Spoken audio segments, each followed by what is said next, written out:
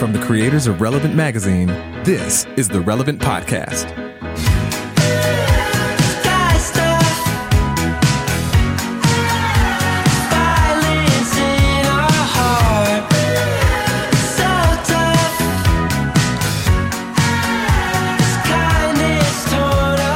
It's Friday, June 21st, 2019, and it's the Relevant Podcast. I'm your host, Cameron Strang, and here with me in our Orlando studios, our fill-in engineer, Clark Flippo. Hey. Chandler's off selling a house right now, actually.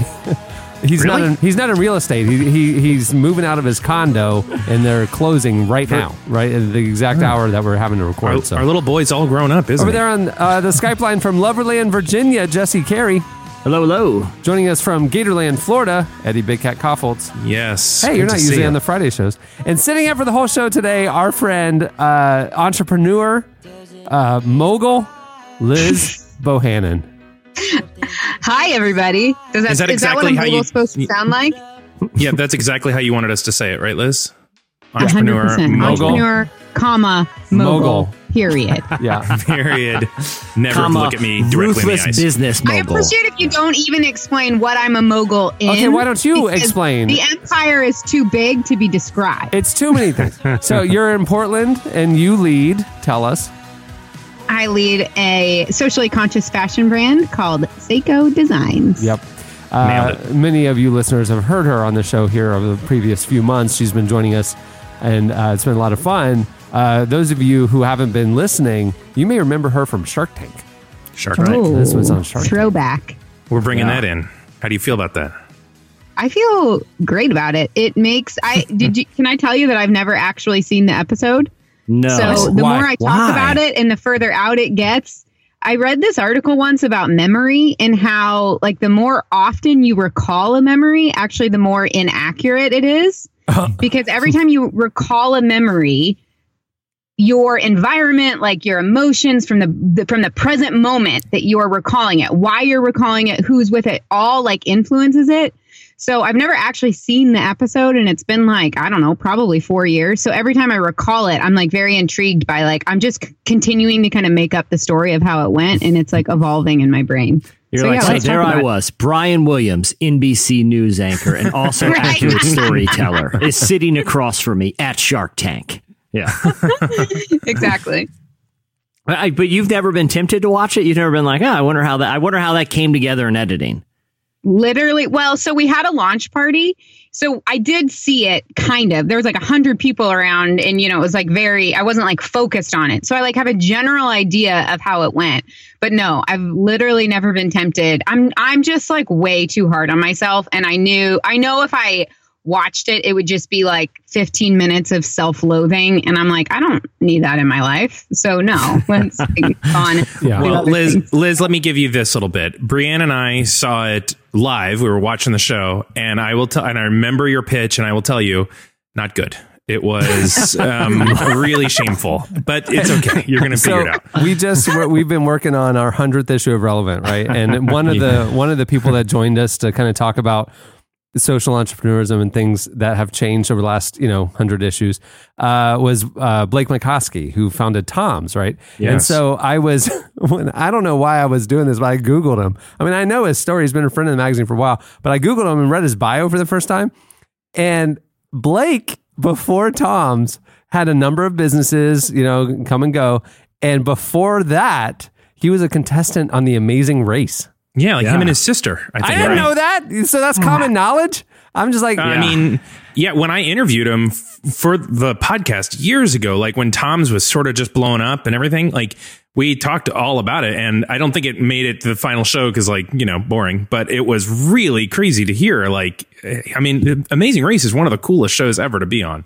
Guys, real talk. I'm ready. I'm ready. Yeah, Eddie, you are proficient in a viewer of reality TV. Liz, you are a star of reality TV. Right. Cameron, you are a watcher of the human condition and Bravo. Here's my question for you guys.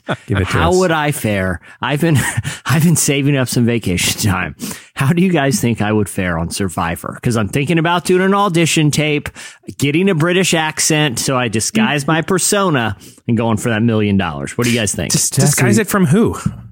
Jesse, you know, Burn. Jesse, you know that in real life we have actual connections to the people who run that show. I know, Yeah. but I Are don't want you to take serious? the cheat route. That's why I don't want to take the cheat route. That's why I'm going to be British. Why? And two, British people, I don't know if you guys I know this. love British cheating. people. What if we pitch it that the relevant cast goes on? No. Just Jesse. I want to see him in the wild with strangers. Hey, listen. I think he'll turn into a different person. If we're on with him, he won't feel free to go full like sabotage mode. You know, like I think he'll be too friendly to us. I think you're giving him too much credit. I think if he's in there I with a think bunch of the Lord strangers. of the Flies is going to come out real quick in Mr. Jesse, regardless of who's on the island with him. Listen, here's what I've learned watching reality TV. The guy with the British accent always lasts a long time. He's always the most intriguing character of the bunch. You know, people keep him on because they're just curious about him. I won't reveal to the final, what's that thing that they do where they unlight one of the candles? They have a name for that meeting. Oh, the rose The ceremony? rose ceremony, yeah. Yeah, to the final rose ceremony, I'll be like, I just want to thank everyone for having me on, suckers. And then I It's take my me, $1 million Jesse check, Carey. and then I take off my Union Jack tank top that I've been wearing to reveal a gigantic American flag tattoo on my chest, But and I Jesse, take my $1 million back home. totally, honestly, truly, you would be great on that show. Like just you, even just as you would be so, I mean, you're so smart. You have basic, pretty decent a good physical case here. prowess. You're a friendly guy to be around. You would do great. Like, have you You actually also considered have that? really good eyebrows, and I only Beautiful. just now noticed that. I don't. They're lovely. I don't watch Survivor. I mean, I Strong probably haven't brow. seen it since like the These are first great year. points. But my question is, I thought the whole thing about Survivor, isn't it like you need to like bond with people so you have alliances so you keep going, and then at the end That's right. basically all the alliances fall apart because You it's betray last man everyone. standing. But Yeah. but Jesse's friendliness, I think, would get him to the final third of the show, don't you? I mean, like And then everybody loves him. Then my cold-hearted side, my cold-hearted villain side will come out. at Right. that I think point. there's two options. I think Cameron, exactly what you just said, or I think week one, show one, in the first time in Survivor history, the entire cast has formed an alliance against Jesse, and they kick him off. And every I single didn't one of want them, to be around you guys anyway. every Yeah. single one of them, in their like stand-up interview, you know, that they're doing secretly, talking about why they're just like, this dude never stops talking. Like he just talks constantly, and they're just like, we can't take him on the island. We can't get him to shut up, and we know he's faking that British accent. Get him out of Okay, here. I don't know if I'm allowed to say this. I might not be able to, but I have a friend that was on Survivor. Okay. And I believe her when she told me that she got set up and got kicked off in like the first round or first episode. Wait, or set something. up? set up by her cast or like Or by the No, producers. she thinks it was higher powers. The producers? God. Yeah, Like caught God. with a candy bar in her bag or like something. I didn't watch the season, but Wait. Your believe her. friend was on the show and you didn't bother to watch? okay, well, I show my love in other ways, Cameron. It was like my mom's friend, to be fair. Oh, okay. So she was older. Yes, she was in her like 50s or something. I don't know if I'm allowed to say that. I might get. I'm tempted to watch this because my friend Liz's mom's friend was on the show. You couldn't even be bothered. Wow. Yeah, It's your a busy description life. of It's this a hard event's life when you're intrigued me mobile. enough. There's a lot of things that are, Well, vying for your attention over here in mogul land. I think we're learning though the step one to becoming a mogul, a Christian socially conscious mogul, is step one: go find some casting agents and get on a reality TV show in LA. Right? But for real, think about like Chip and Joanna. They are the moguls of all moguls. Yeah. Started with a reality show. Blake Mikowski, reality show. Someone name a third because saying things in threes makes him seem You. so legit. You. Liz Fork and Bohannon. No, because mine was like You already had I the did company, the thing yeah. first. Ben and then Higgins. I went and got rejected on national television. Ben second. Higgins. Yeah. Ben Higgins from The Bachelor, now doing socially good coffee company and stuff. Oh yeah, okay. There have been quite a few, I think, Bachelor spinoffs as well. It's for sure it is a strategy. Yeah. I wouldn't put all my eggs in that basket. Well, all of mine are already there. I've gone in 100% on this thing. And if it doesn't work out, I will be devastated. And I will, I don't know what I will do because this is plan A, B, and C. It's the survivor thing at this point. So we'll see. We'll see. So 3 years ago, your plan was still to become a professional athlete, but now it's just shifted to getting on reality TV. That's right. I've had some priority shifts. And the thing is, like, as many opportunities that did open to me at that point, I did too much time away from the family. Just knock all the time away in one season of Survivor and then come back home. The lifestyle of a professional athlete, like I said, as many doors that were open to me, I just decided, I don't want to put the family through that. So you guys know that even if you get kicked off the island, you have to be away for the whole time. They put you up in a resort afterwards because if you come home, everybody will know the outcome of the season. So you could, if I was just in a desperate need for a sabbatical, but was real broke, I would just go on Survivor, get kicked off in week 1, and then just go drink some Mai Tais. Right. Hold on. Liz, that makes me realize something, Liz. When you were on Shark Tank, you couldn't talk about the result of Shark Tank. So did those 100 people not know how, if you got the pitch accepted or not? Correct. Yeah, we couldn't tell anybody. And I did my job. I was tight-lipped. Reality show producers out there, you can trust me with your secrets, even though I already disproved myself. But we couldn't tell anybody. So that was a really, really, I think we told our team and our employees and people that were in the business that needed to know. And there was a large gap. We filmed it in September and it aired in February and we couldn't talk about it at all in between that. Nuts. Yeah. So it was kind of crazy. And it's a big thing to kind of want to, process and talk about. And so it was a good exercise in zipped lips. Yeah. Coming up on the show today, we have a great show in store. Coming up later, Karen Swallow Prior joins us. She's an acclaimed writer, and she has a new book out called Cultural Engagement, A Crash Course in Contemporary Issues. We thought, who better to be on the episode with Karen Swallow Prior talking about contemporary issues and cultural engagement than Liz Forkin Bohannon, who has to Google what is happening in culture before she comes on the show. So, Liz, last time, and this isn't. Wow, it's been long enough that I came back that a stupid, small, hopeful, naive part of me thought maybe that was going to be forgotten. Liz, can I ask you a question? In all fairness, I don't know. Did you Google the term in quotes pop culture today before the show started? I'm going to plead the fifth on that. She went down to her local CVS, got a copy of Entertainment Weekly and read it front to back and is totally ready for all of this show. Totally ready. I am ready. Quiz me now. Speaking of what's happening in culture, coming up next, we'll have the hot list. Stay tuned.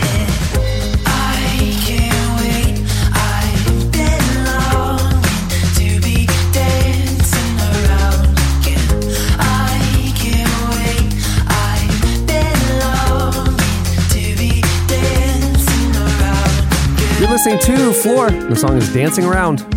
At the beginning of the podcast, you heard Courtship with Guy Stuff. Well, today's show is brought to you by Squarespace. Whether you need a landing page, a beautiful gallery, a professional blog, or an online store, it's all included with your Squarespace website. Creating a site with Squarespace is a simple, intuitive process. You can add and arrange your content and features with the click of a mouse. You can even design a best-in-class online store with Squarespace's award-winning templates, customizable settings, and more, all without a single plugin. Including all the tools you need to track inventory, process orders, and send custom emails in one intuitive interface, Squarespace Commerce allows you to understand every aspect of your business. And right now, Squarespace is offering Relevant Podcast listeners a special deal. Go to squarespace.com/relevant for a free trial. And when you're ready to launch your site, use the offer code RELEVANT to save 10% off your first purchase of a website or domain. I do appreciate the guy on Twitter last night who tweeted me, what's your Squarespace promo code again? So I told him Relevant, and there you go. Relevant. It's easy to remember, everybody. Save 10% off Squarespace. You could. It's also easy to guess, but you can also tweet to the founder and CEO of the company and host of the show, and he has nothing to do. I'll help you out. Let me send you the link there, buddy. Listen, I use offer code Relevant as a fail safe for everything. For everything. Even if I know intimately all of the ads that we have sold. But even when I'm at the gas station and they say, okay, you've entered your credit card, now do zip code, I always press in relevant one time just to make sure. To see. Dude, I was at Warby Parker looking at glasses, punched in relevant just to see. Yep, it was still active. Oh yeah, it was still active. Last year we were looking to buy a Tufton Needle mattress and Casper and stuff, and sure enough, the relevant promo code worked for one of them. So some dusty IBM computer in the corner of the Warby Parker office, like a little red light just went off on top of it, and they're like, "Wow, we have not seen that in years." Every time I fly, I go and I ask, like, are you sure there's not a free upgrade to first class? And then I just look right at the person and go, relevant? And they just stare at me and say, no, sir, please take a seat. We're not going to ask you again. But it's worth a shot. Dude, you know? Speaking of travel, yesterday I flew up to Minneapolis for a lunch meeting. I had a meeting at lunch. Flew up in the morning. Wow, that sounds like something a mogul would say. No. Listen, flew up in the morning. A 3-hour sleep, super early flight. Got there in time for lunch. Had the meeting, and then went back to the airport. Right, got there at 3 for a 4 o'clock flight. Oh, there's tornadoes in Orlando. The plane was grounded in Orlando because it flies between Orlando and Minneapolis and back. It just flies out that route on Delta, and so the plane was stuck in Orlando because of weather, and I didn't lay my head on my bed last night till 4:30 in the morning. Ugh. Like I was stuck in the Minneapolis airport until after midnight, and it was supposed to be like a 4 o'clock flight. I was like 8-hour delay because of tornadoes in Orlando. And Minneapolis Airport is a hotbed of activity. A lot to do there. It's one of my favorite airports in the United States. It's fantastic. Is it really? The food in the Minneapolis Airport is on point. Three years in a row, #1 airport in America. They have billboards. What? No way. I think Portland has won it in the last 3 years. Portland's my #1 favorite airport in the United States of America. According to the self-promotional billboards all over the Minneapolis Airport, which are obviously to be trusted and completely 3 years in a unbiased. row, voted the #1 airport in America. It's against the law.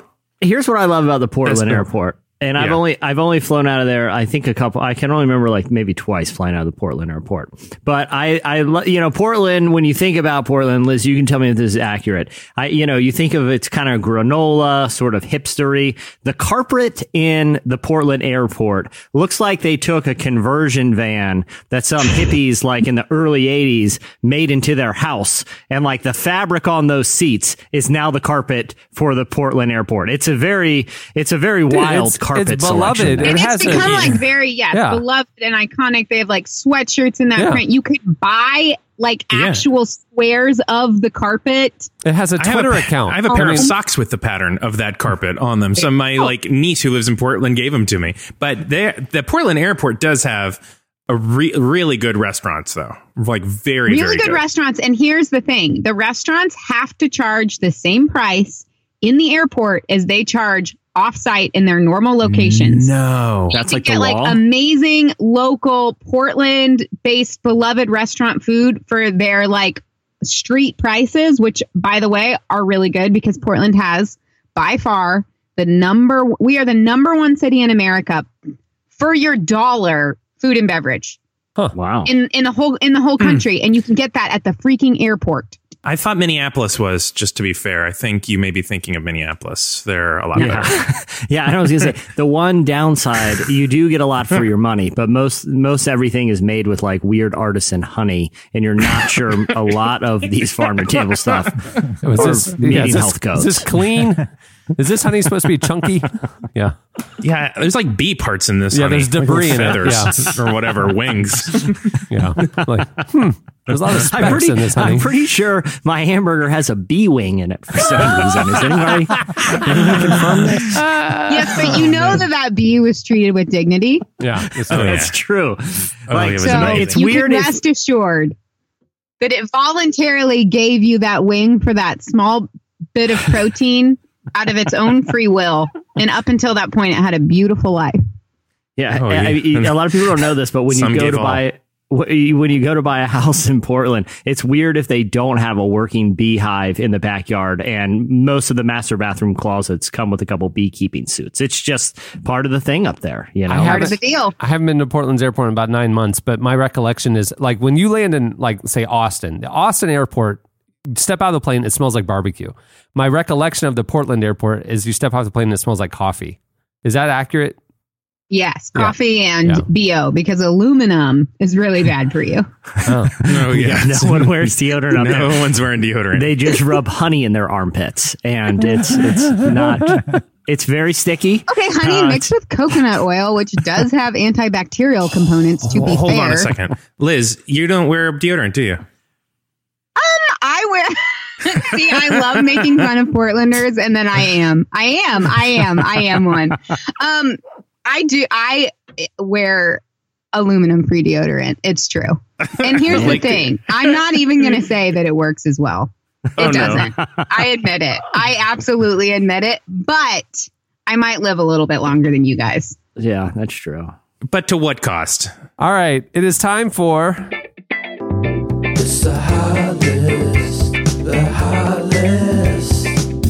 It's sizzling. All right, coming in number 5 this week on the hot list. If you want to follow along, Liz, you can just Google pop culture news real quick. You can read along with me. Coming in number 5, Joel McHale this week wore a Preachers and Sneakers hoodie to the Fortnite Celebrity Pro-Am. There's a lot of trendy terms in that sentence. I know. I am here with you. I know Preachers and Sneakers. Good. There you go. Okay. Good for you. I know 2 of the 3 pop culture terms mentioned in that headline. Thank you. I don't know Only who Joel one of the McHale 3, is. but it's fine. And what is a fortnight? Yeah, this weekend, No idea. Epic Games held its Fortnite Celebrity Pro-Am, and the comedian was one of the celebrity competitors on hand. Well, for the event, Joel McHale had a very interesting wardrobe selection, a Preachers and Sneakers hoodie.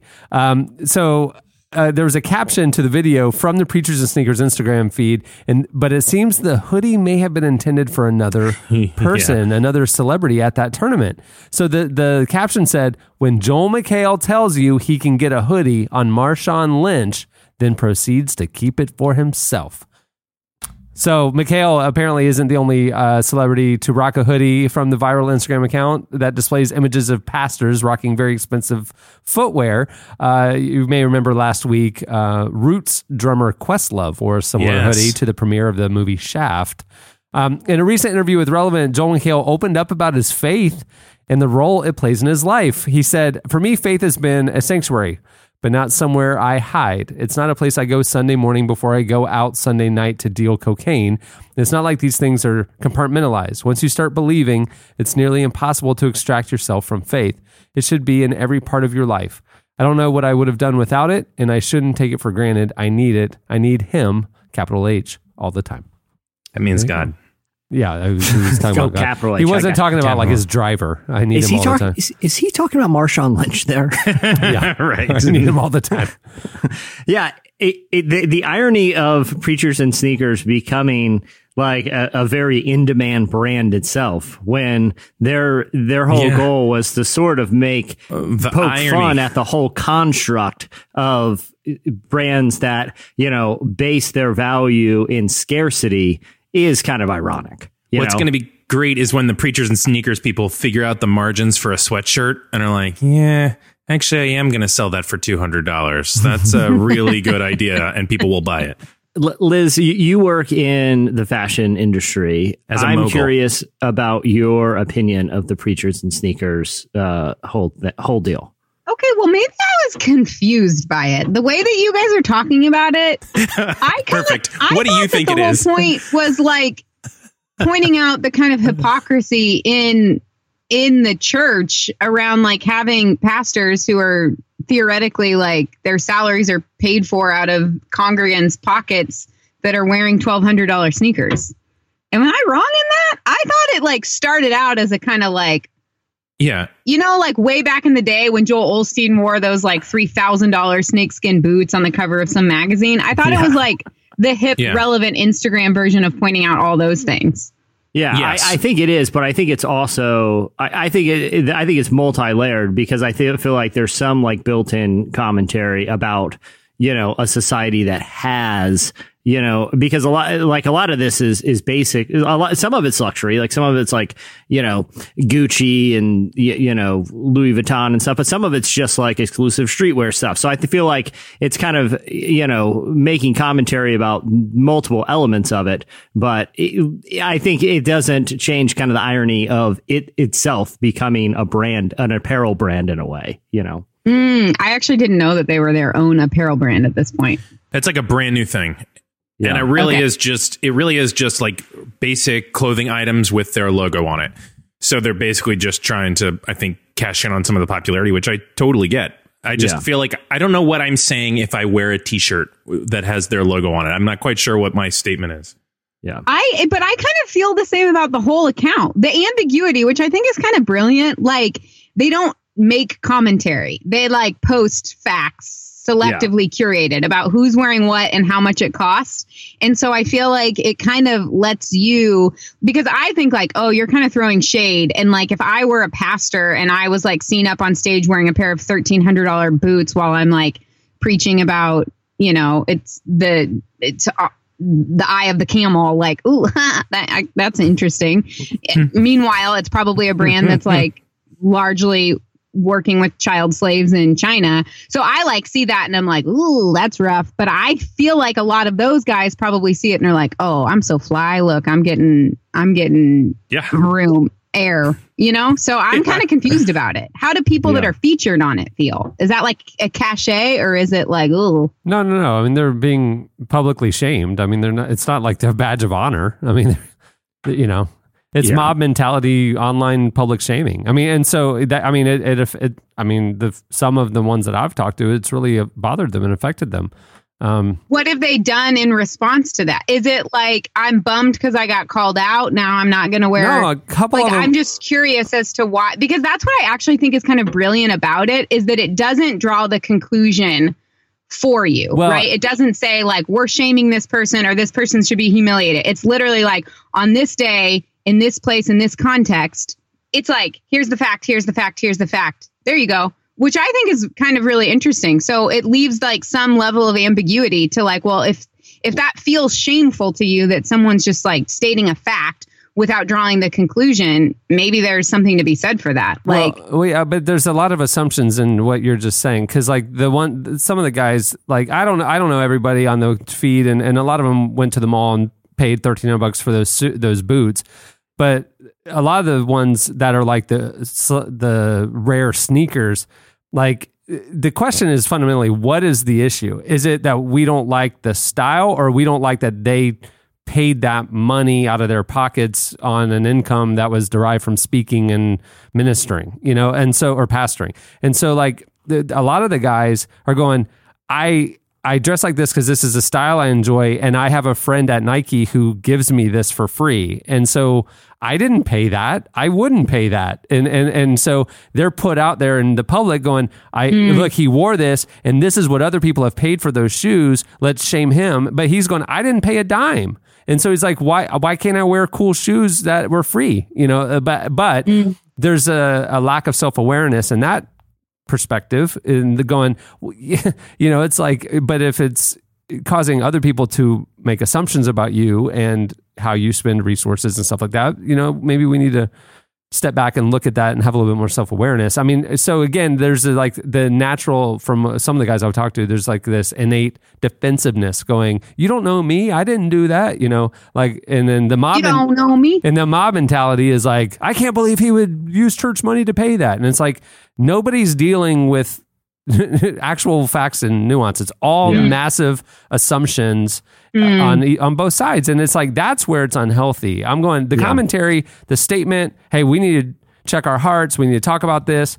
You know, in the 80s and 90s, preachers on TV wore $5,000 suits, and now they're wearing $1,000 sneakers. You know, it's the same thing, you know? So it's like, you know, we need to talk about that as a generation, but at some point, this method and that platform is getting toxic. You know, I mean, if you read the comments, it is horrible. Well, and not only that, like the other element too, and Liz, this is something you're probably really knowledgeable about firsthand, is like I feel like modern evangelicalism has to a degree conflated frugality with that being ethical, where it's like louder for the people in the back, Jesse. It's unreal. It's like a certain type of holiness is frugality for sure. Mm-hmm. And that's the opposite side of the spectrum, that it's like, oh girl, that's cute. And someone's like, oh my gosh, thanks so much. I got it for $2.99 on super sale at, you know, this. And it's like, this idea that just by amassing stuff for cheap, you're like a good Christian because you're like frugal. Yeah. The opposite side of that is obviously engaging in luxury. I would say there's a really healthy middle ground that actually has much less to do with the price that you paid for something and more like your thought and intention behind how you're using your power as a consumer to support the beliefs in the world that you want to live in. Exactly. Because if you're a person of a certain means, there could be a case to be made that, a $800 pair of Gucci boots that were made by Italian craftsmen who were compensated very well for making those shoes is more ethical than a $20 pair of Walmart shoes that was probably made in a factory with, potentially shady conditions and shady environmental regulations.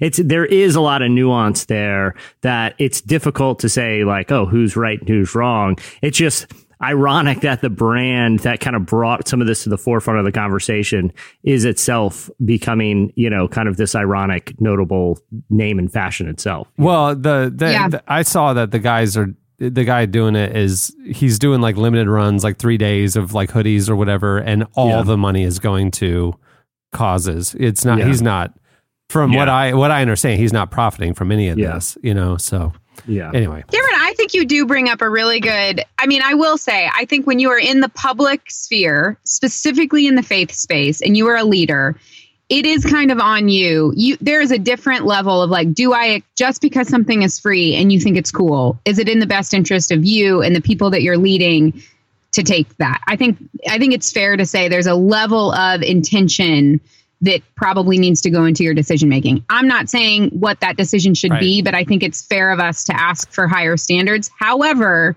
the public shame method of creating conversations like that, I do think is has the potential to be so toxic and so dehumanizing.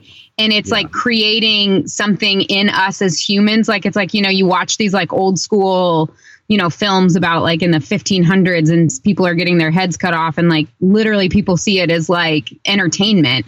And there's kind of this idea that you can go watch someone, be beheaded, and then you can also watch somebody be publicly shamed, and it turns into this like entertainment. I'm all for examining what is happening in the human heart when we are entertained by people getting publicly shamed and humiliated, and I think it's really toxic. But at the same time, those who are in front and they some of them dismiss it altogether. That it's like, oh, that's just a bunch of haters, or those are, and they aren't listening. They don't have ears to hear and hearts, they're not listening. And so, like, to me, there's this like unhealthy battle lines are being drawn, like us versus them and stuff. And I'm kind of going, as a leader, if you're called to be out in front, like, and this isn't about shoes. This is about all the choices in your life that you make, like how you spend the example that you're setting.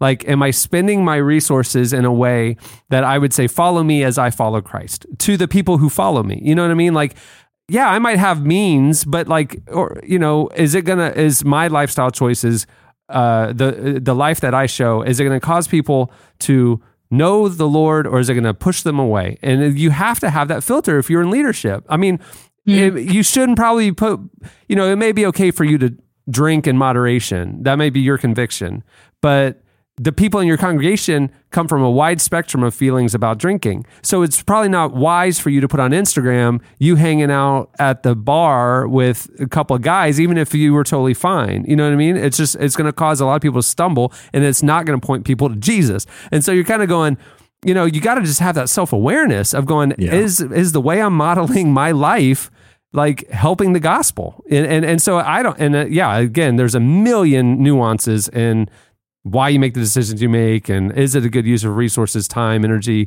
Are you living in a way that Jesus called us to live? And everybody has different opinions and stuff. And so just because somebody's conviction level is different than mine, I can't, it's hard to not snap judge them. And it's both and. I mean, the people in leadership need to be more aware and conscious, and the people who are in the congregation looking at them need to be more aware. They're human too. And we need to like, well, what's going on in my life that wouldn't fall in line? You know what I mean? Like, everybody's at fault here, and Preachers and Sneakers, I think the kid who started it, just wanted to kind of like, he was like, this is odd.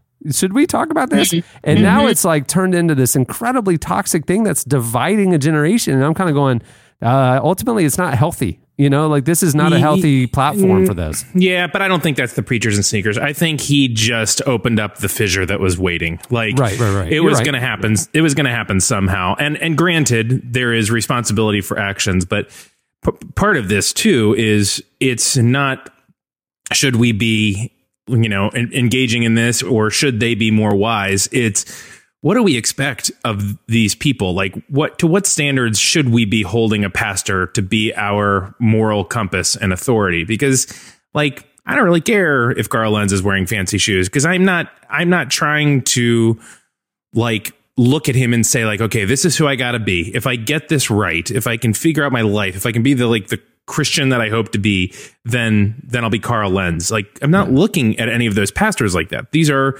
human beings that have an ability to read scripture and teach in a way that's entertaining. That is like, ooh, okay.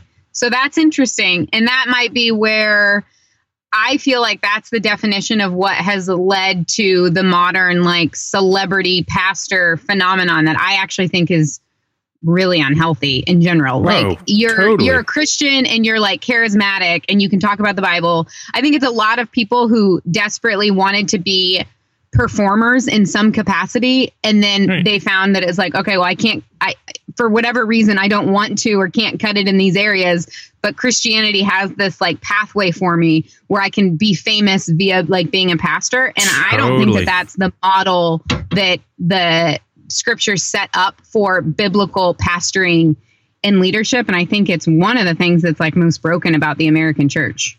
But it's tough because, like, the more people that you can reach with the gospel, like, the more people that can potentially be impacted.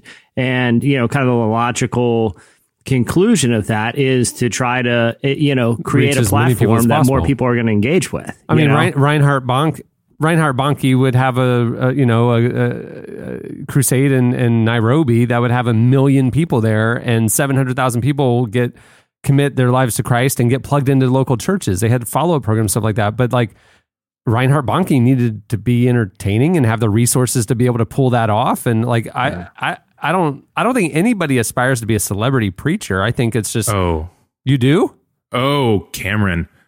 Yes. I mean, I think because like the guys who aren't, because the guys who are known nationally, I don't think are aspiring to. I don't think fame factors in. I think they want to have impact. It feels like the tier under that. Yeah. The reachers. Yeah. I agree with you that there are reachers, and but those usually those kind of weed themselves out usually, right? I mean, I don't know, and I don't know the people, and I don't know their hearts. But I will say that the preachers and sneakers thing got me.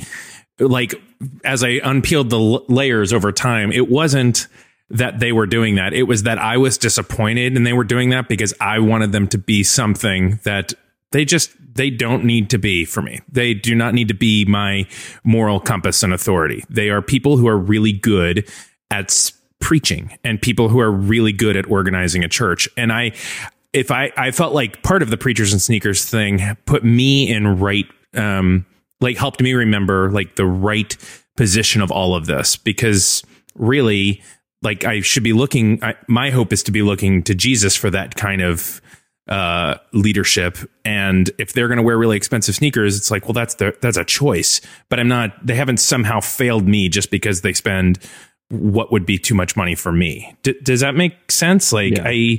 I think it's almost more of a reflection on the people that are freaking out about it than it is on the actual human being. That's what I'm saying. Cause, like, the guys, again, not all of them, I don't know all of them, but some of them are like this is not, they did not pay that money. So, like, I don't care. Like, it doesn't affect me at all. Like, it's gaudy and silly looking. Some of them are really dope, but, like, they didn't pay that money. So it doesn't bother me. So, like, why is everybody up in arms? Like, what is broken that we're all freaking out? But even if they did pay that money, and even if I do think it's a bad decision, and even if I do think it's a total waste of money, right? Well, then okay, I wasn't. Right. I don't need that person to be my compass. Right. I need them to, like, it's just okay. Well, that's a reflection of them, and but I think I'm expecting too much from those people is what I'm getting at. If you read like the comments, so many people are like, I can't believe they spend tithe money that way. And I'm going, I know a lot of them that they just get normal pastor salaries, but they have side businesses, or they go out and speak at conferences, and they have or they have book deals, sign $1 million book deal and stuff. They didn't get that money from the church. They have TV shows and stuff. And that is the problem with the public shaming conversation is there isn't, I still think it's a valid conversation about what is your intention? Right. How are you leading your community? You have a responsibility to be making decisions. It's like, I think about that, and I have nowhere near the platform or visibility as a lot of these guys. And still, I feel like just depending on who you're leading and what your community is, as a mature leader, I think it's a wise practice to say, here's the thing that I want to do. Here's all the other factors that I'm going to take into consideration to make this decision. There's something to be said for safety in numbers and this growing societal movement. So it's I don't want to throw that out. I don't want to throw the baby out with the bathwater, but I think that there is so much that is so much healthier when we have the conversation in the context of relationships. And so it's kind of then in the public sphere, because to your point, Cameron, of people being I can't believe they're using tithing money on that. There's no nuance in that. And and a lot of truth does get lost when we open it up into the public sphere. And that isn't fair. And I will say this too. Reinhard Bonnke had the dopest off-white Air Maxes I've ever seen at that crusade. So I'm wondering if the trend is shifting a little bit, because I don't see every post they did, but one came across my feed a few days ago, and it was a picture kind of behind stage of 3 speakers at the VU conference, on bar stools. It's kind of like a shot of from behind them on the stage. And they were all 3 wearing white sneakers. And of course they put they showed the resale value of those sneakers. And one of them was wearing the resale value was $80 white, Air Force Ones. And then one of them was $140 or something like that. And then one of them was one of the crazy ones, $800 or something.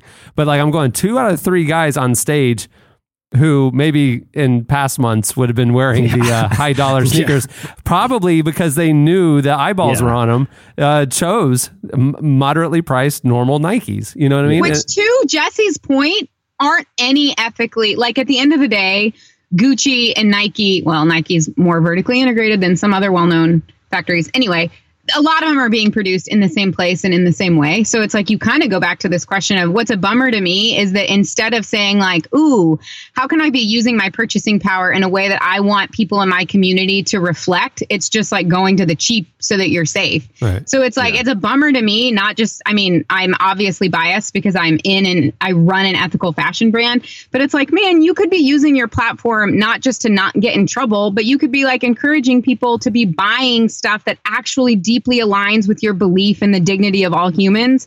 And instead you're just gonna buy the $80 shoe because you want to be safe.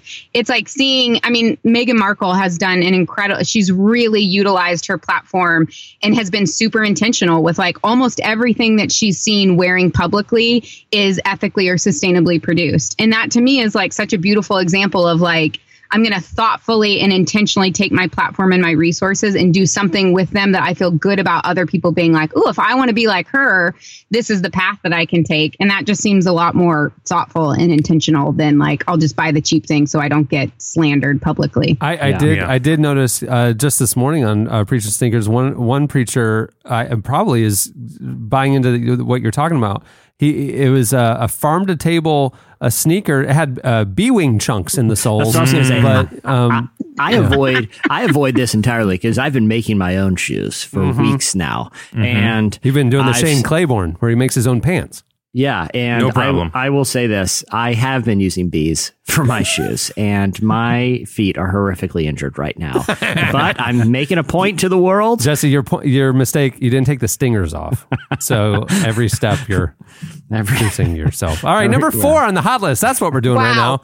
Wow, you guys were just to number 4. Yeah. For King and Country this week, collaborated with Echosmith for their new remix of their big song God Only Knows, and then it was remixed by Timbaland. Timbaland is back. The duo has previously won 2 Grammys in the contemporary Christian category, and they actually were in our studio 6 months ago, 5 months Yeah, ago, yeah, about performing, and they performed this song, God Only Knows. Well, the remix features legendary hip hop producer Timbaland. If you want to Google him real quick, Liz, it's Timbaland with an A. He did like Missy Elliott. He's Justin Timberlake, Kanye West. If you want to Google them, I can send you a list. No, I'm already on it. I appreciate that. Okay. And I just want to say, luckily for our listeners, I'm only going to be able to participate in one of the 5 hot list items, which means that we won't have to spend 20 minutes on all 5. So this is actually, my ignorance is a massive gift to this community because I have nothing to add to that. Some of these were just too hot for you to handle. Yeah, So these- we continue yeah. on. You Yeah. probably know Echo Smith a couple years ago for their huge hit, Cool Kids? Cool Kids, yeah. Yeah. Well, wish Echo I- Smith singer Sydney Siriota said in a statement, when the idea was brought up to me, I immediately said, I'll sing on that tomorrow. I love that song so much. God Only Knows is such a special song, and I think we all constantly need the reminder that there's a God who knows and loves us. We aren't doing this alone. There's so much love and meaning in the lyrics, and I'm honored that I get to be a part of it. Here is a clip of the Timbaland and Echo Smith remix of God Only Knows. Know that God only knows. God only knows what you've been through. God only knows what they say about you. But God only knows the real you. 'Cause there's a kind of love that God only knows. There's a kind of love that there's a kind of love. You keep a cover over every single secret. So That line, God only knows what Yeah. you've been through, it really resonates with me because no one can relate to what it's like having both feet horrifically stung by bees on every inch of them. So God only knows. God only knows, man. Don't I know it? You think they Kings name the song for God king Only and Knows country. and then sing it? Or do you think they sing it and then they're like, well, we got to call it this? But either way, this is an on-brand song. It's a good question. It's TBD. Is it really? Is that what we're going with? He called it God Only Knows, and then they just said it over and over again. And they're like, hey, you know, it actually works. Yeah, God Only knows. There's gonna What's be- the next? yeah, Yeah, to you know be what? Say it announced, again. Let's say it again. Coming in number 3 on the hot list, Jim Gaffigan is in a new indie thriller about a snake handling church. Now we're talking. The stand-up comedian is one of the stars in the upcoming thriller Them That Follow. Here's the official synopsis. Deep in Appalachia, Pastor Lemuel Childs presides over an isolated community of serpent handlers, an obscure sect of Pentecostals who willingly take up venomous snakes to prove themselves before God.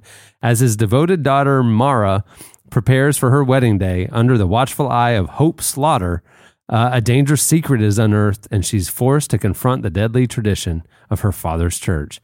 Wow. Yeah. Gaffigan's a devout Catholic, and faith frequently plays a role in his comedy, but he's not known for his dramatic work. We posted this on Relevant's website a couple days ago.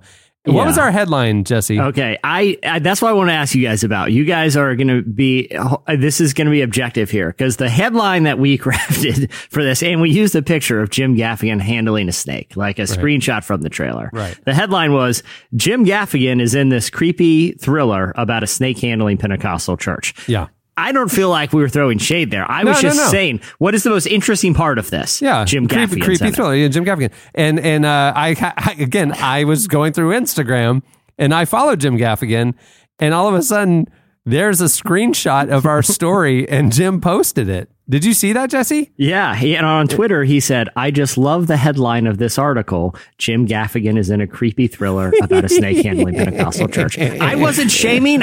This is your thing. I was stating fact in a funny, interesting way. I didn't say anything negative about Jim Gaffigan or the movie. No. I He kind of loved want to it. see it. It looks He interesting. loved it. Also, isn't that like, I don't think anybody is in a movie about a snake handling church in Appalachia that doesn't think that's a little creepy. I don't creepy. feel like Jim Gaffigan's motivation is like, I just need to paint this community in a new, non-creepy light. Right.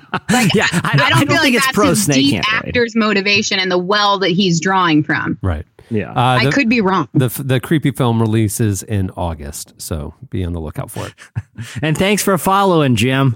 Coming in number 2 this week on the hot list, Gary Busey is back in the news. He's going to Now play we're talking. God. He's going to play God in an off-Broadway musical.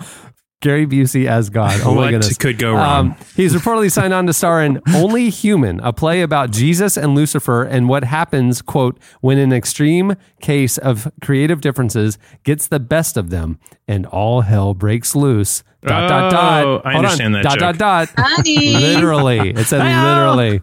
In a statement, Gary Busey said, God is everything love is, and that love becomes the beginning of blessings and miracles. Yes. Playing this role of God is easy because I'm not acting. I'm just believing. You come see it, and you'll believe it too.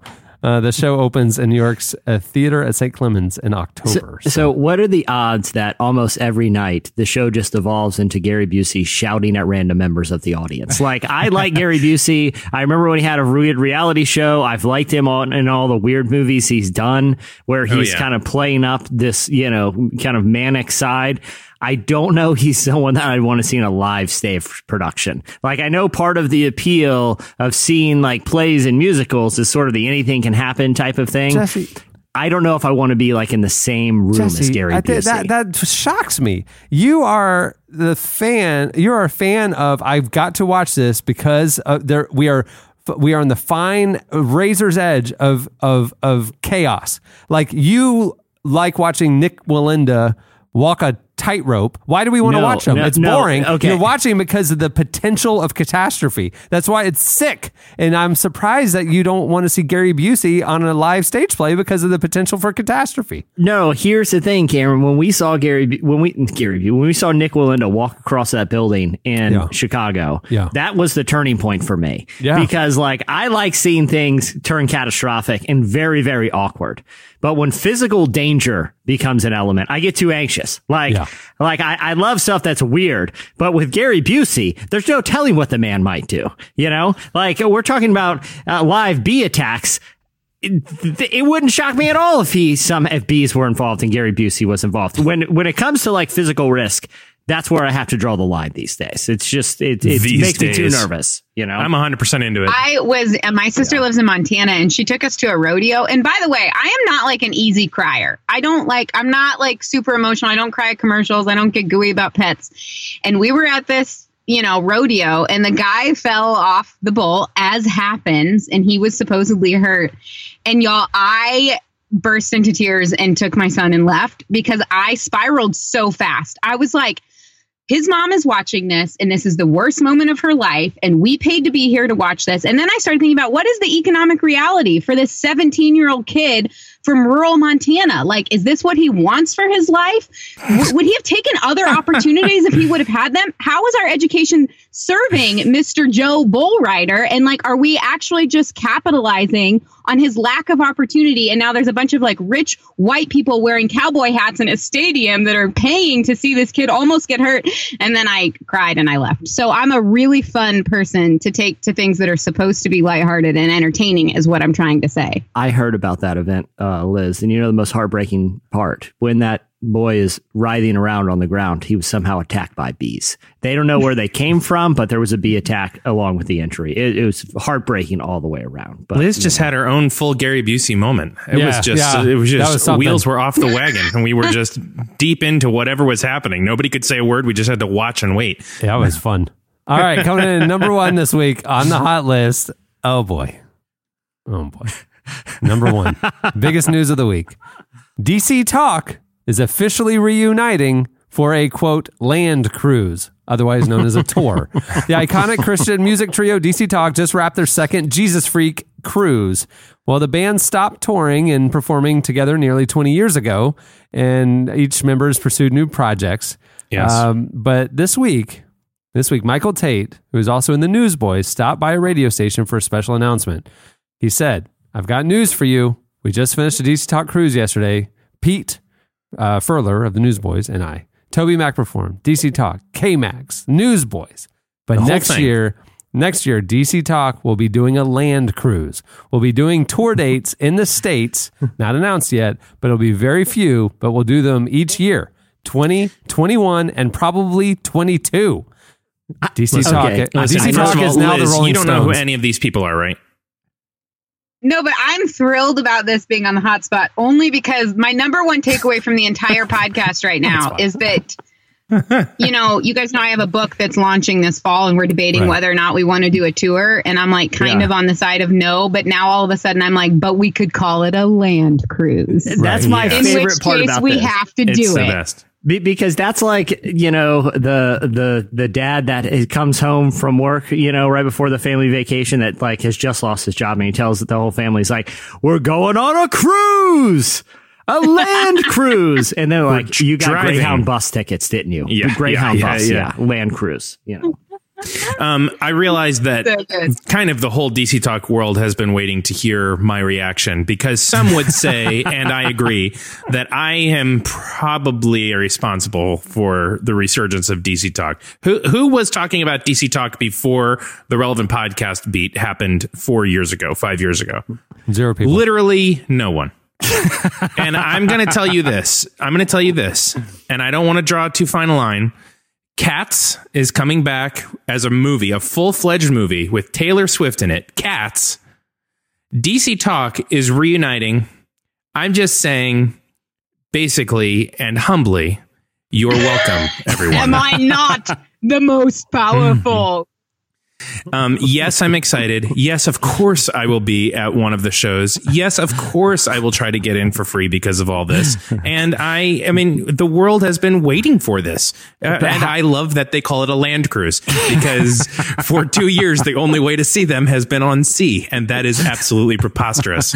And so I will believe it when I see it, but I am ready. And you're welcome, America. I don't even know if they're self-aware enough to know that, you know, a land cruise isn't a thing. Like, I hope they really lean into this land cruise thing. I hope the tour bus is shaped like a boat. I hope that every concert is like boat. It's basically Really going to like a bad Jimmy big Buffett Mai Tais concert. and like, yeah. It's like a Jimmy Buffett tour. They only drive around in Land Cruisers. Yeah. Yeah. They never get the joke, but Yeah, they're just wearing Hawaiian shirts up there every night. Yeah, I when I heard about this, I immediately started to picture the crowd. Like, what demographic? it's exactly who you think. And we cannot wait to be there. 35 to 50. And we are not above it. Yeah, 35 to We are 50. definitely This is the not. first concert they've been to in about 9 years. Yeah, My kids. Yeah. I'll bring my kids with me. Oh, they're bringing the kids. The kids will be, half the crowd will be like, what is this? Yeah, when they start singing "I Wish We'd All Been Ready," I want my children to experience me weeping openly and But, really like, viciously. It's Do just, these people, I don't actually know well enough, but I'm imagining some like jeans that have rhinestone bedazzled That's Michael crosses Tate. on the back That's Michael- pocket. that's Am Michael- I on the right page there? Yeah, a lot of That's the thing affliction. with A lot of the affliction DC gear. Talk. You want your hip hop. You're going to have your hip hop style. With, you know, you're going to have your more like classic rock, a little bit out there with Kevin Max, and you're going to have your rhinestones with Tate. The entire crowd is wearing something bedazzled. This crowd hasn't been to a show since Affliction was the trend in the aughts, and so like this crowd is like going to dust off the rhinestone jeans because it's their rock and roll concert shirt. You know, Yeah. And- Well, Mom's night out. yeah, yeah, it's- that's the Straight thing. up rhinestone jeans. I feel like Sneakers and Preachers needs to do a post from outside one of the land cruise dates and like Ed Hardy shirt, $200 in parentheses in 1999. You know what I mean? Yeah. Like, I feel like Resale there's on a real eBay opportunity currently. recently sold at for $1. Goodwill for $1.50. Yeah, yeah, exactly. Yes, it's going to be very exciting, and it's magical. I hope they do it around Christmas time so we can hear some of their Christmas songs too. So, thanks for your prayers, everyone. Like all these 50-year-olds in the crowd singing, "I don't want it. I don't want your sex for now." I mean, like it's just the youth group songs don't work when it's a bunch of middle-aged people. But it Seems was a little for- inappropriate at this age. Seems Is a that little your for inappropriate. now. actual real song? Is I Yes. don't want your sex for now? Yeah, for now, Yes, it's a real song. for now, it has not But aged well. It is not that's aged a wholesome message.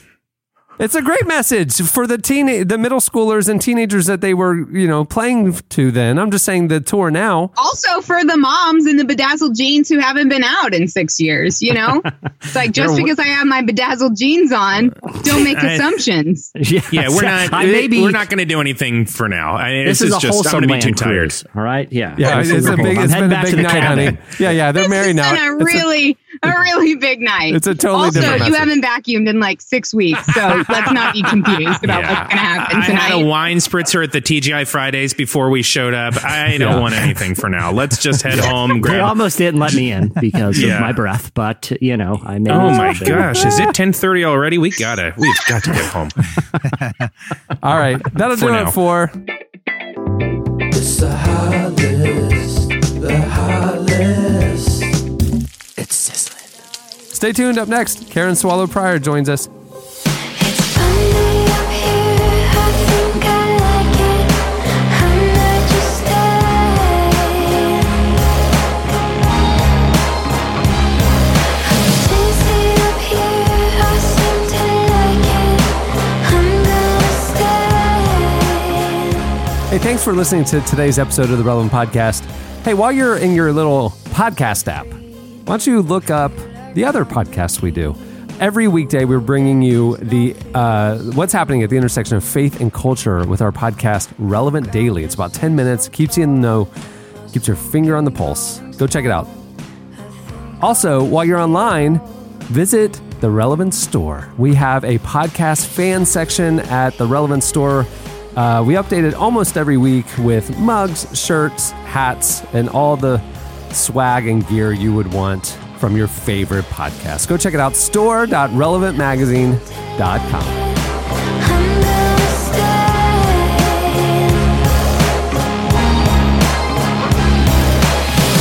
I see my feelings fly.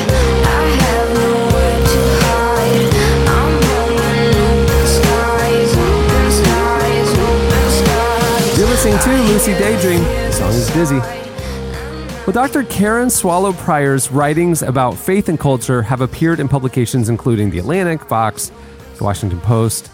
She's also a noted #Church2 and pro-life advocate.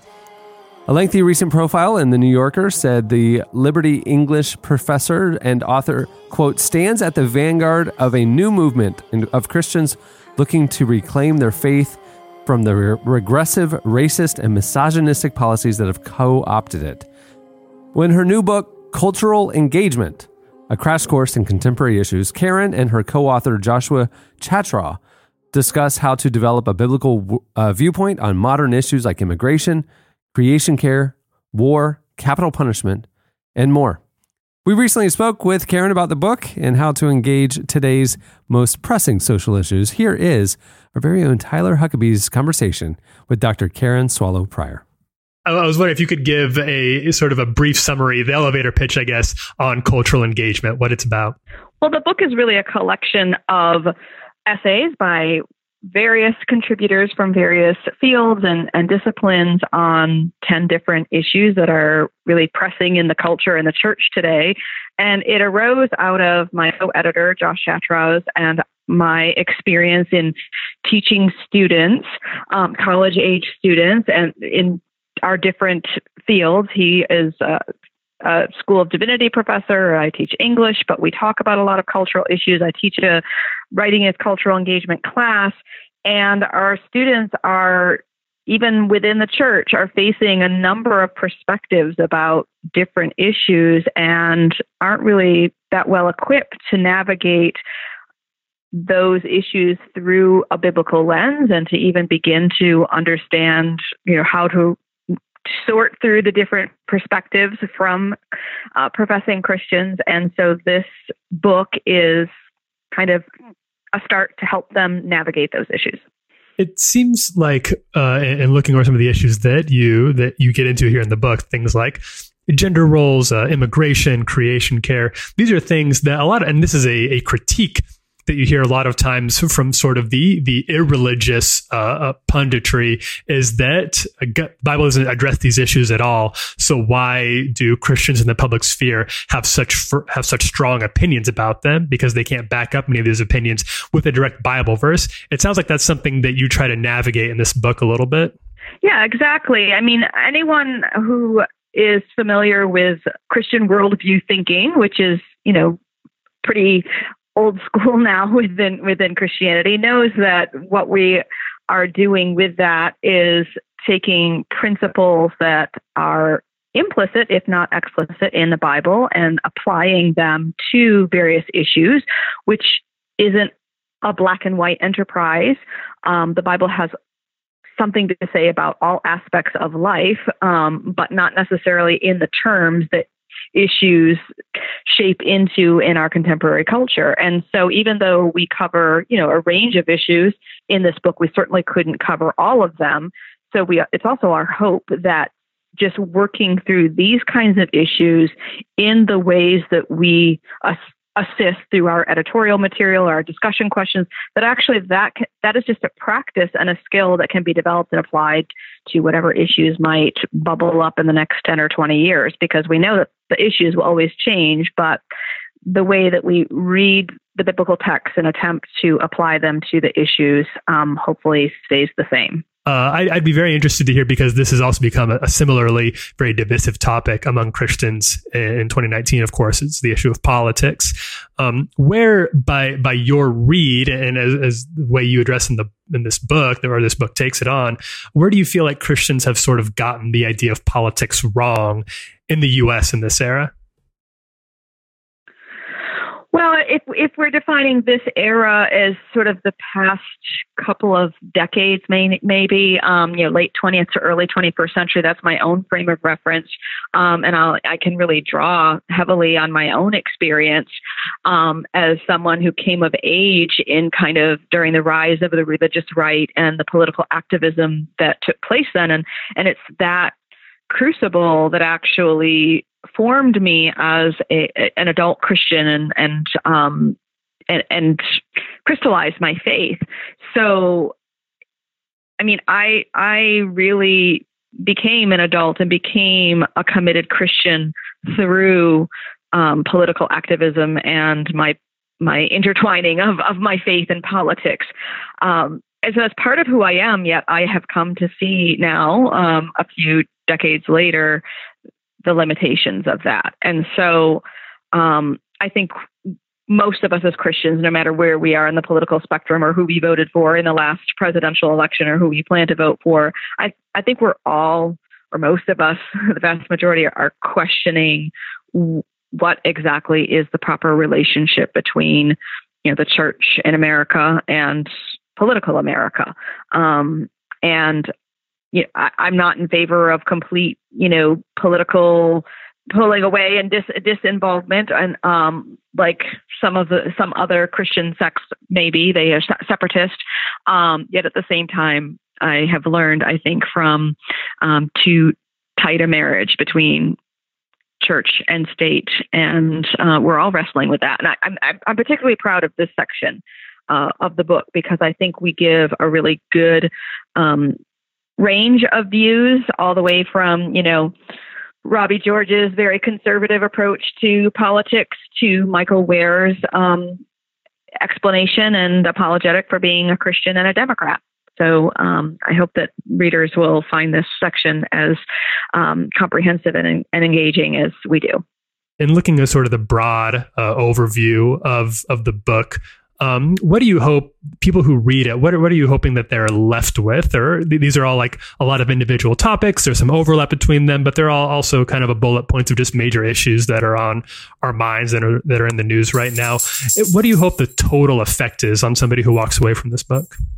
I think what most of us are exposed to every day is this opinion and that opinion, and this Christian tribe and that Christian tribe, and we have to sort through it, and we often pick our views based on the tribe, but we don't look at the various perspectives together and in comparison with one another through a biblical framework. And so this book, even as limited as it is and as comprehensive as we try to make it, I think presents readers with a way of viewing all of these issues together and measuring them against the biblical text, because there are such a variety of views. There's no way to just to pick one without doing that. And perhaps by weaving these things together, it can help us when we leave a book like this and go back out into the internets or into our communities to have a more comprehensive way of viewing those disparate variety of views we see out there. Like we're just inundated with this view and that view all the time without any framework or context. And this book helps to provide a context so that hopefully we'll do more searching for and creating of that context on our own. That was Dr. Karen Swallow Prior. Make sure to check out her new book, Cultural Engagement. It's available for pre-order now. Stay tuned. Up next, it's Ask the Cast. I'll make it better, baby. There's no pressure. This love is made for us, you'll see. Today's episode is brought to you by Not Forsaken, Finding Freedom as Sons and Daughters of a Perfect Father by best-selling author and pastor Louis Giglio. In Not Forsaken, Louis points us to a God who is not absent or ambivalent, but is available and affectionate, ready to shower us with his approval and love. When we take hold of this truth, we are not defined by our pasts, but by the love of a perfect Father. Christine Caine said, Not Forsaken is both timely and timeless. It will help heal the wounds and fill the deepest longings of a generation. Pick up a copy of Not Forsaken at your local bookstore or at notforsakenbook.com.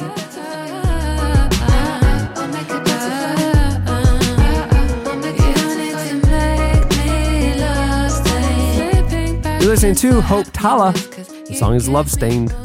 Okay, it is time for every couple of weeks, we go on Twitter and ask you guys, we give you the opportunity to ask us anything you want to. I think you guys tweeted us at Relevant Podcast, some questions for the cast, and here are a few. I will lob them to them. Some of these are good. Some of these are good, and some of these are not. Yeah, I was reading through some of them today as people were sending them in, and it was like, I don't think I want to be on. But it's okay. It's better me than Tyler. I'm going to see how many of these questions I can logically make my answer. Eating live bees. So let's fire No problem. Let's do it. Beth asks, she says, I'm a teacher and the school year is about to end. I'll have about a week before I start my summer job. What should I do to have a maximum summer vacation experience in minimal time? I guess this week vacation that she's talking about is pretty applicable to most people with jobs. So I guess we can not only answer just for Beth, but for anybody who has a week summer vacation. What is something she could do to have maximum summer vacation experience? Land cruise, 100%. Eating live bees. Yeah, I would agree with all that. I would also say, pop on those bedazzled jeans, Liz. Go and see if there's like a Beatles cover band down the road or some sort of Journey cover band, and just live it up. You do you, and don't let anybody say you can't have that second spritzer. This is your week. I would encourage you to water that down significantly, just for ethical reasons. Yeah, you've been The other thing I would say too, a week is, maybe you don't have time for a cruise, but like you said, Liz, a land cruise is certainly in the option. Just grab a Greyhound bus ticket, cruise to nowhere, just flying down that American highway. What could go wrong? I just went on an old fashioned. So my husband and I just celebrated our 10-year anniversary. Congratulations. And we spent the first year of our marriage living out of our car. So we thought it'd be fun to celebrate 10 years revisiting that. So we went on just a legit old fashioned road trip. And man, road trips are so fun. Yeah, they're it's the best. Just blazing music. We had a list of 100 questions that we were asking each other. We road tripped up to Canada. We took a ferry over, which was really fun. We actually we spent probably, in full transparency, the first 12 hours fighting, as one does as you settle into vacation mode. Any change in mood, temperature, the whole thing, you got to reacclimate. Yeah. So we're on a ferry going over to Canada. Our car is on a huge boat with hundreds of other cars, and my husband's sitting in the driver's seat, which doesn't even matter because we're on a ferry. And I'm screamed at him, we're just going to turn this effing fan and go back home. Don't freak out. Liz, I did notice that that vacuum comment was very quick. He hasn't vacuumed in a week. That came out of nowhere. Now I think I realized. In full transparency, my husband vacuums a lot, which, bodes well for him. And I have to put on my sparkly jeans because I got to do my part, Oh my gosh. He vacuums, I bedazzle. Oh my gosh. For now. Just not for now. Just later. Okay. Taylor asks, what's the weirdest food you've ever tried and liked? Jesse? Well, this is interesting. I really got to think about it. There's nothing that leading live bees. Boom. Question Set it up answered. for Next you. question. Reggie asks, is cereal considered a soup? We've answered that one. But Reggie also asked, are hot dogs a sandwich? I mean, I've heard this debate, and I mean, Yeah. I think I've thought about this from every angle you can possibly, not in spirit, but by effect. Yes, they are sandwiches. Liz, what is your take on the hot dog dilemma? I disagree. Having the main component be tubular disqualifies it as a sandwich. 100%. It sits in its own category. What about a Bratwurst, club sandwich sausages, with hot salami dogs. rolls? No tubular majority components that comprise over 90% of said meal to qualify as a sandwich. I guess. What that's about fair. sliced tubular things? Like you would take, like Jesse said, salami slices. Or, I mean, that's a tube. A lot of Yes. lunch meat starts in tube Yes. form, Liz. Yeah. Yep, I 100% agree with that. Yes, Yeah, well, definition. It can be sliced, but we not really- in existing tubular form Oh, at the okay. time Not- of consumption. We're really splitting hairs, or should I say cutting hot dogs here, aren't we? Yeah, team? yeah. Nailed it. All right. Let's see. Laura asks, if you could do one thing without any negative consequences, what would it be? Eat live bees. 100%. I would eat pizza every day for the rest of my life. Yeah, I would. Yeah, literally just be allowed to eat whatever I want, and that would be my answer. That would be amazing. Yeah. Except the Gucci sneakers. But there are consequences to our actions, so we need to Okay. be more intentional. And I do about want to them. throw in one thing: Yeah. Yes. murder, Yeah. bee murder. Yeah. There is a movie that I watched. It's like a stupid, scary horror film, but the whole like premise of it was like there's one night where nothing is illegal and you Yeah. can do anything without repercussions. What was that movie? I think Jim Gaffigan's in it, right? Yeah, it's about these creepy Pentecostals. It's a It great really movie. got me. It really did get me noodling because I feel like your perspective on what happens that night shows a lot about what you believe about humanity and like the human condition of what Yeah. people would do if they didn't have Yeah, consequences. it's The Purge, I believe. Oh. You're thinking. Oh, good call. Yep, good it was one, the Purge. Jesse. Everybody, it was bad. Everybody just wanted to murder each other. But what if that happened and we really saw that like underneath it all, we all just act like I would give away my entire fortune because I could do that and there wouldn't be a consequence for me.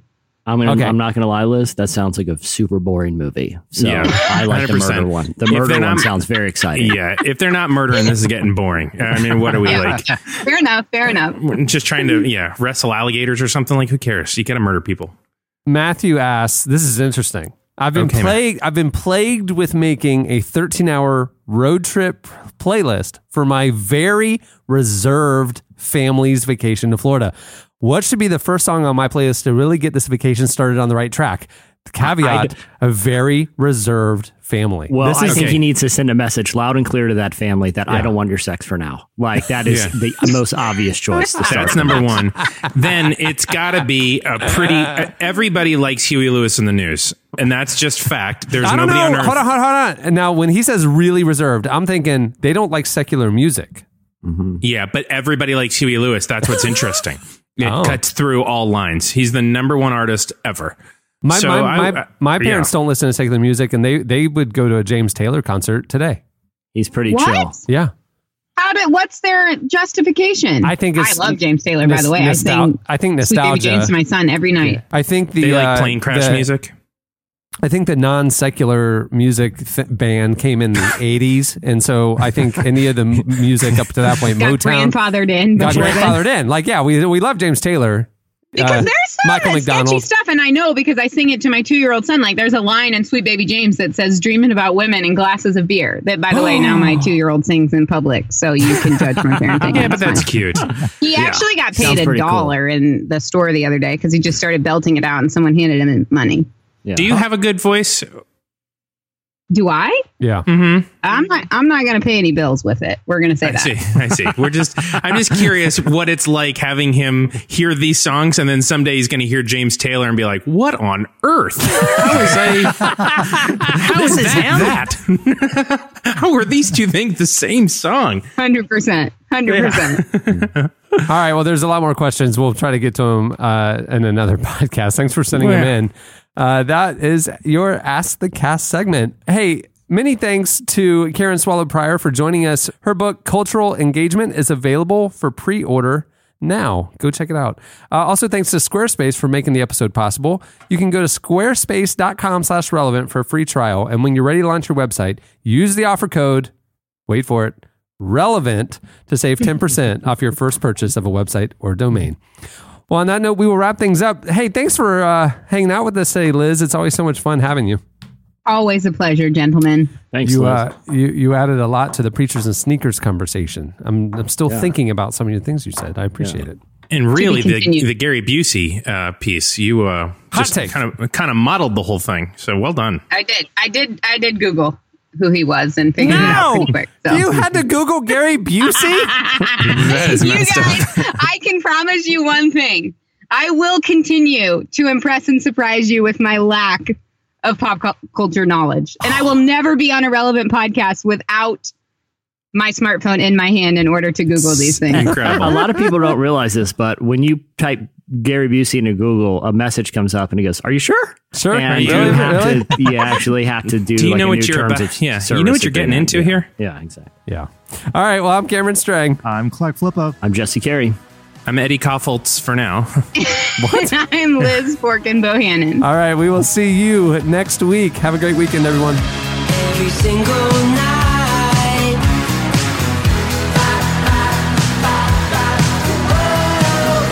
Such a deep desire. Thank you for listening to the Relevant Podcast.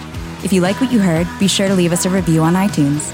Check out other shows from the Relevant Podcast Network in the podcast section at relevantmagazine.com. And while you're there, browse exclusive podcast merchandise at our online store. Make sure to subscribe to Relevant Magazine. Info is available at relevantmagazine.com/subscribe. Sky stuff. Violence in our heart. So tough. This kindness torn apart. I just want to thank everyone for having me on, suckers. Relevant Podcast Network.